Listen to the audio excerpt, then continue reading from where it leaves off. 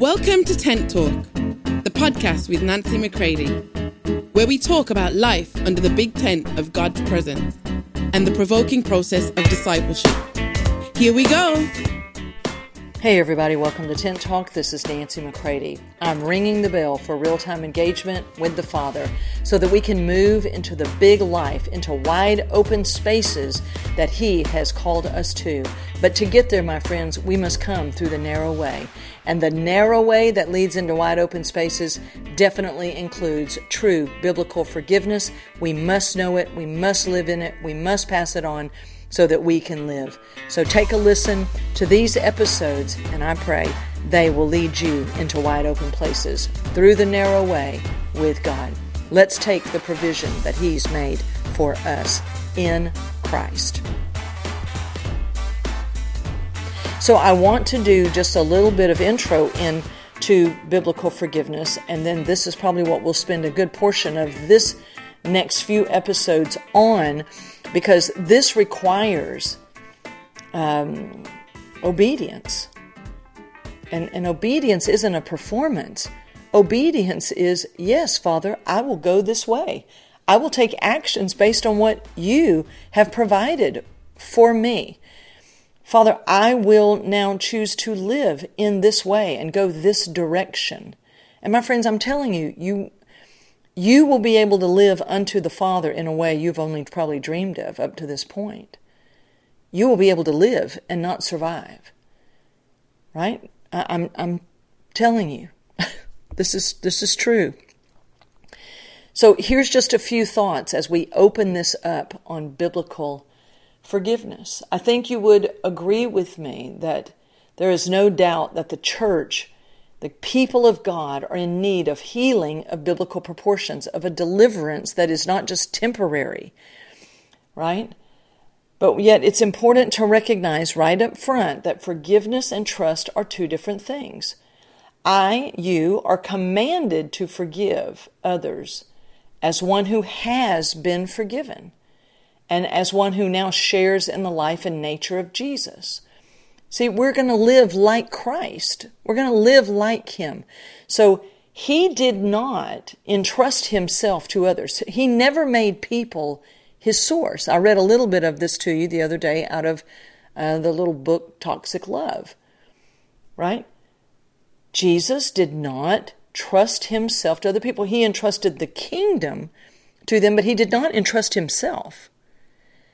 As the person of Jesus, the man Jesus, He entrusted Himself to the Father only, because that's how mankind was meant to live. You were never meant to live making people or yourself your source. This is out of order. And this is what keeps bitterness and unfulfilled expectations and all of these patterns just going on, is because we've not allowed right up front the crucifixion of Romans 1:25, which is where they exchanged the truth for a lie, and they became worshipers of the creature rather than the Creator. We continue to worship creatures. We think, I'm going to find the right spouse, I'm going to have the right pastor, I will have the right friends, and they'll never let me down. Yes, they will. Yes, they will. Why are you still on this elusive hunt for the perfect people? People are not going to set you in right order. The Father is, through the finished work of Jesus, by the power and person of Holy Spirit. This is how Jesus lived. He didn't trust Himself to others, but only to His Father. It says so in John 2:24 and 25 in the Amplified Classic.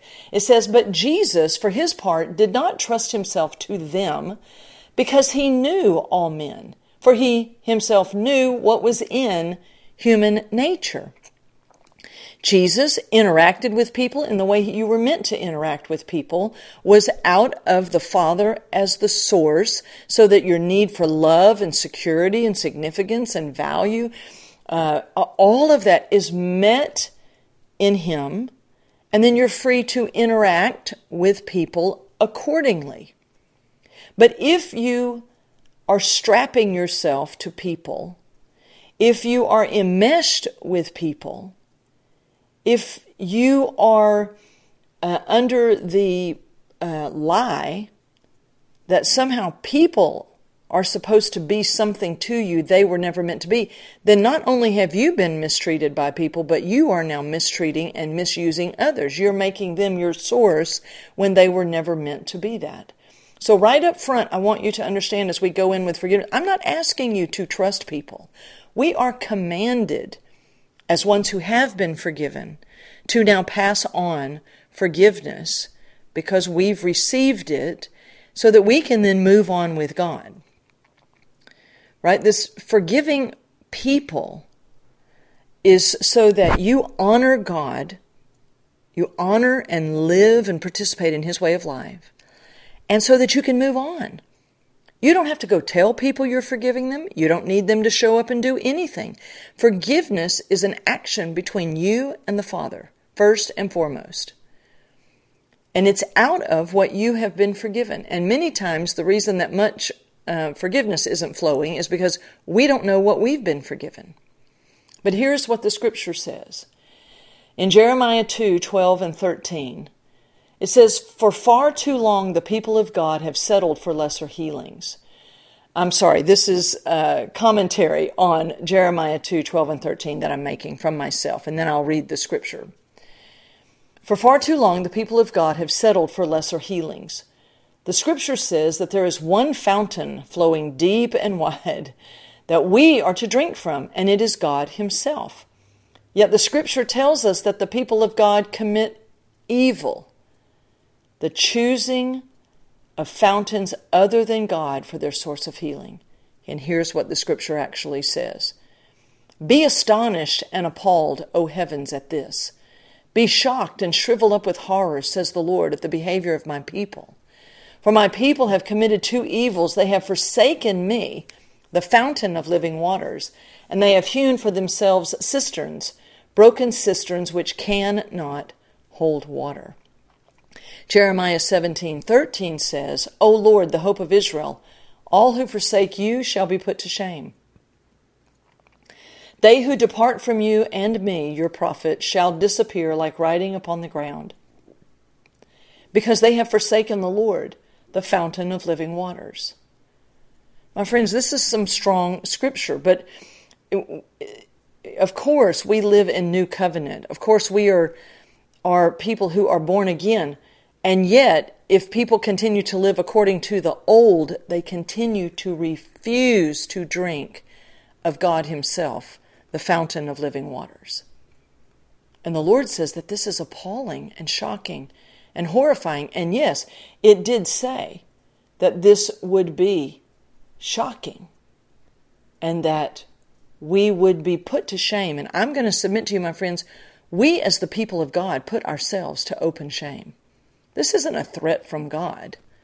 God is just stating the facts that my people refuse. See, if you're His people, right, born again people, right, and we refuse, like, I will not forgive them. God surely cannot expect me to forgive them for this. My friends, if you have been forgiven by God and you are willing to receive the forgiveness of God for your sin, why are you not willing then to extend that to other people so that you can then move on? Are you going to expect those people to do right by you? Expect them to pay for their sin when you've confessed that you can't even pay for your own? Now, I'm not trying to chest bump you. I'm not trying to shame you. I'm not trying to be ugly or snarky here. I am bringing to you the same striking metanoia, the same striking conviction that the Father has brought to me many, many times, is why do I continue to expect someone else to do something that I've already confessed that I can't do, which is pay for my own sin?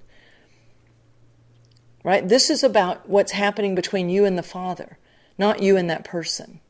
When I forgave my dad, it was about me bowing to the Father and saying, Father, I finally see, and I finally, by your work in my life, realize that if I really say that I want justice for this, then why would I not accept it from you that you're giving me? Father, I bow. I mean, I'm telling you, and every bit of the ability to bow, the ability to see clearly, all of that came from God. Maybe are you still resisting Him today, and you are demanding it from someone else? They are going to pay. And you have bowed up, and you are so bitter, right? But you don't have to stay that way. I know how we get that way. I've been that way. But you don't have to stay that way.